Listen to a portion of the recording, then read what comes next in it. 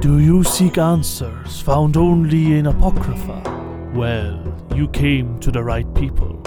After all, This is the Daedric Podcast.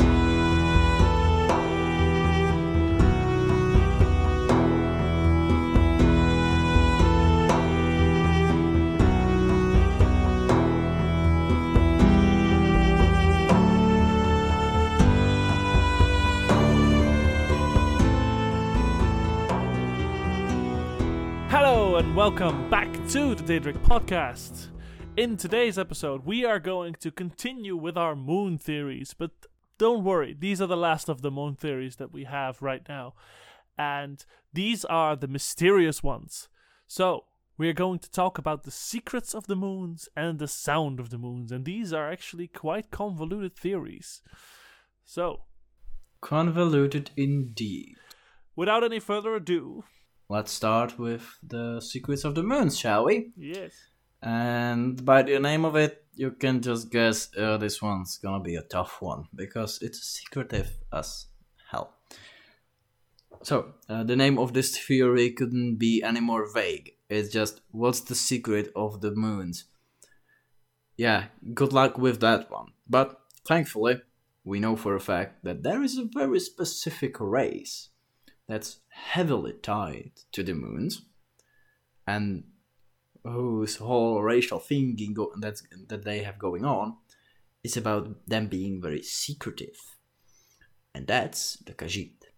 Now, the Khajiit mythos, or more like their creation myths, are really something. Basically, their whole creation mythos is original. Unlike most cultures, they have their thing completely separate from any other culture. They just went, oh, we're the center of the universe now, and every other race is just a side player.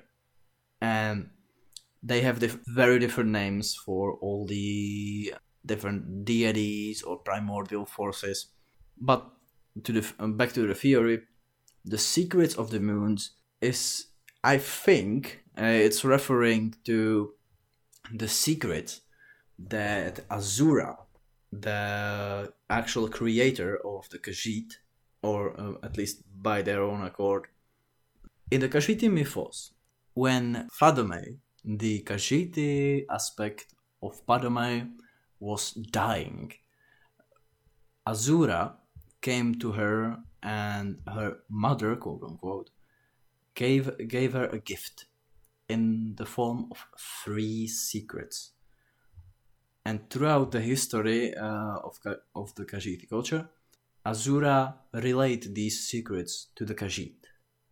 And also she gave the Khajiit certain powers and abilities to make them stand out and survive in this crazy world.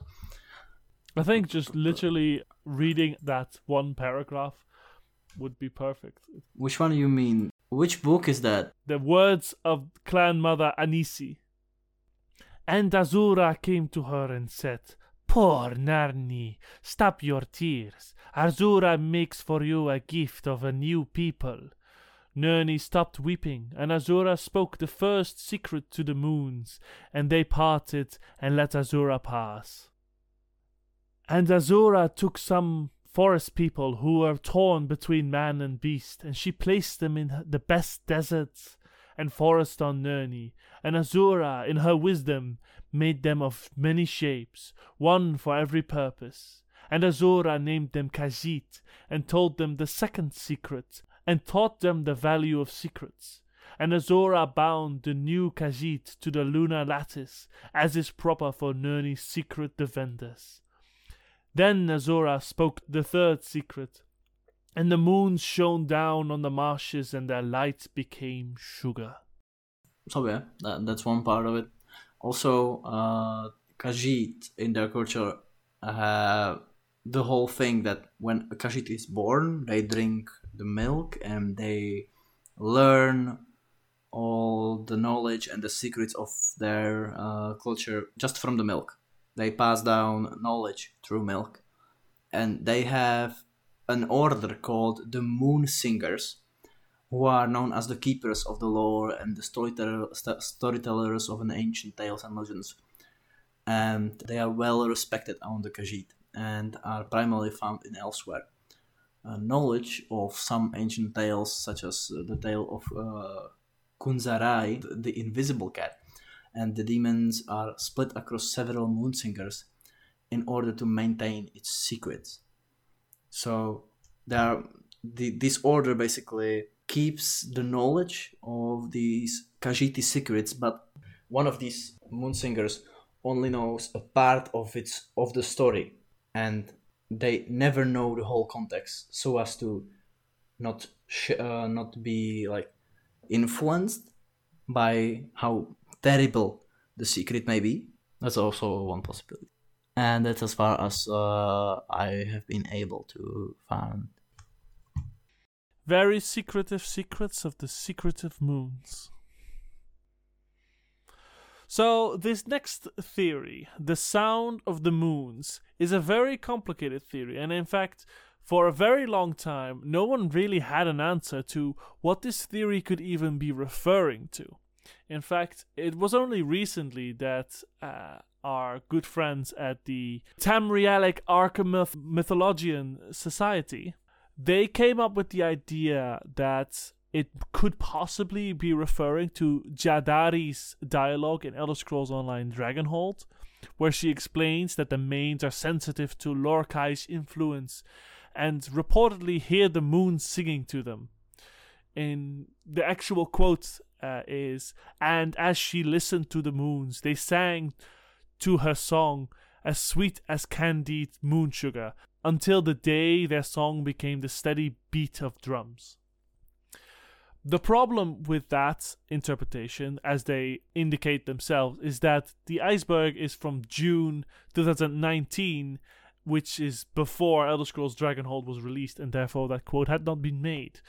So, after some extensive research, what I found was that it might be related in some way to the fact that the moons are rotting, and that perhaps people are hearing the rotting sound of the moon, or the cries of something dying. But I actually found a very interesting phrase in the book 5 Songs of King Wolfheart. To be more specific, it is actually the last part, the secret song of Wolfheart Ash King. The very final piece, the Doom Drum. The tool keening of the Dwemer is named and described as a dagger made of the sound of the shadow of the moons. And that is the only specific reference that says anything along the lines of sound of the moons. Now, what's interesting is that on the Forum Scholars Guild, which is a fan forum with fan-made content based on a lot of the different theories, a journal, quote-unquote, was written called On Tonal Architecture.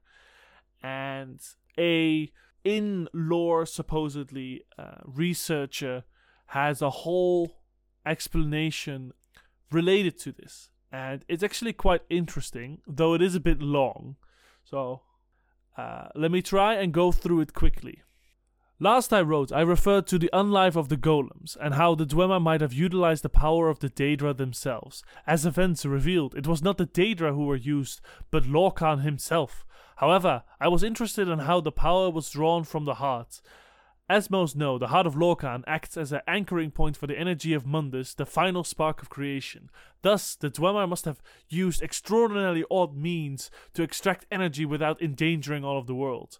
What set me on this path was a portion of the Dunmerry Apocrypha Nerevar at Red Mountain. In it, Dumak swore by the 15 and 1 golden tones. This caught my eye, and set me to thinking about the profane tools and Kakronek's title, Chief Tonal Architect. The tools are said to have brought forth a tone from the heart, which was then manipulated either to imprint powers on the bearer of the tools, or to shape enchantments. Sunder rendered a single pure tone, and Keening shattered this into lesser tones, most likely 15. This explains their source. But why 15? The answer lies not in the heart, or even on Mundus, but without. The Daedric Princess. Although most people view there as being 16, Malacath is not truly a Daedric prince, merely a corrupted hero god. Thus, originally only 15 Daedric princes dwelt in Oblivion. Why are they linked to the heart? Because the heart deals with energy, the province of Chains and Padme, the realm of the Daedra. All together, the tones form a single pure tone, the original voice of Padme. Each subtone represents a unique form of change, which the Daedric princes rule over. Thus, tonal architecture deals with the arrangement of change in new fashions. Chaotically rearranging them destroys previous enchantments, as seen by the Nerevarines' defeat of Degath-Ur. By looking at the princes, we can see which tones would have been desired and which would have been discarded. Ironically, Azora's own sphere, static change, may have been used by those she hated to slow their aging until the proper arrangement of the tones was completed. But how can the tools elicit these tones? To understand, I turn to a fairly disreputable source, the 5 Songs of King Wolfheart, a vocal tradition until recently most of the tale is likely corrupt. However, secret songs refer to the profane tools calling keening, a dagger made of the sound of the shadow of the moons. The moons, according to many, are the remains of Lorkhan's body. The shadow which falls upon them is the decay which has befallen his immortal flesh. The source which can cause the immortal to decay is powerful indeed. Sunder, a hammer of divine mass, was imbued in some way so that it had a relation to the heart's own true essence. Thus, Sunder could cause a resonance with the heart, creating a single tone. Keening, bearing a force which tears the immortal apart, then took that tone and reduced it to its components, shaping them as needed. That is the important part of that whole text. It goes on for a little longer, and it's actually quite interesting. But it is an interpretation of what the sounds of the moons could be. But as previously stated, it is very, very convoluted. What could the original author have meant by the sound of the moons? We will never know, because the original Icebook was posted on 4chan, and it is impossible to find out who was the original author. Perhaps one day we will find out, perhaps we will never find out. But until then, we will continue to find answers to all of these theories as we go through each one of them. Tom, are you still there? Yes, I am. So, we know that the moons are dead. We know that because of Michael Kirkbride. He is, as with many things, he is the main source of the game-breaking information that we get here. And in his work, The Cosmology, he talks about the moons being originally white and featureless, but since they died a long, long time ago and they started to decay, they started to gain color because they rot away. And when they actually rotate and we see their phases, the crescent moons, it's not shadow because you can see stars through the black part. It's just rotten away, eaten by something. So I'm gonna leave it at that. So you have nice nightmares. And I will give you one little tidbit of information as well. For those of you who don't mind breaking the fourth wall a bit. In each game, starting from Morrowind, the moons actually get a bit closer, and the texture, the picture that is used for each of the moons is actually from our real-life universe, in that Secunda, the smaller moon, is actually a picture of Titan, one of the moons of Jupiter, and Massa is actually a picture of Mars. what? Yes. Really? But colored differently, that's why... Oh yeah, I see that, because Master is bright fucking red, and Secunda is like bluish, greenish gray. Mm-hmm. That's so cool. Yes. I didn't know that. Yes. So, for the next episode, let's do something fun. Elder Scrolls has always been themed around a certain fantasy creature. Just one? Oh, well, I think there's one that everybody knows about that's been on the cover of one that has been played the most and re-released the most. That one being the fucking dragon, mate. The fucking dragon, mate. The fucking dragon. Dragons being like the most popular fantasy creature ever. There's a buttload of theories around dragons in the iceberg. So I hope you're prepared for some scaly. No, that sounds wrong. I wanted to say I hope you're prepared for some scaly action. Well, I mean, it's your choice of words. I did not make you say anything. Don't include this. Sponsor us, Bad Dragon. What? See you next time, everyone. See you next time, guys.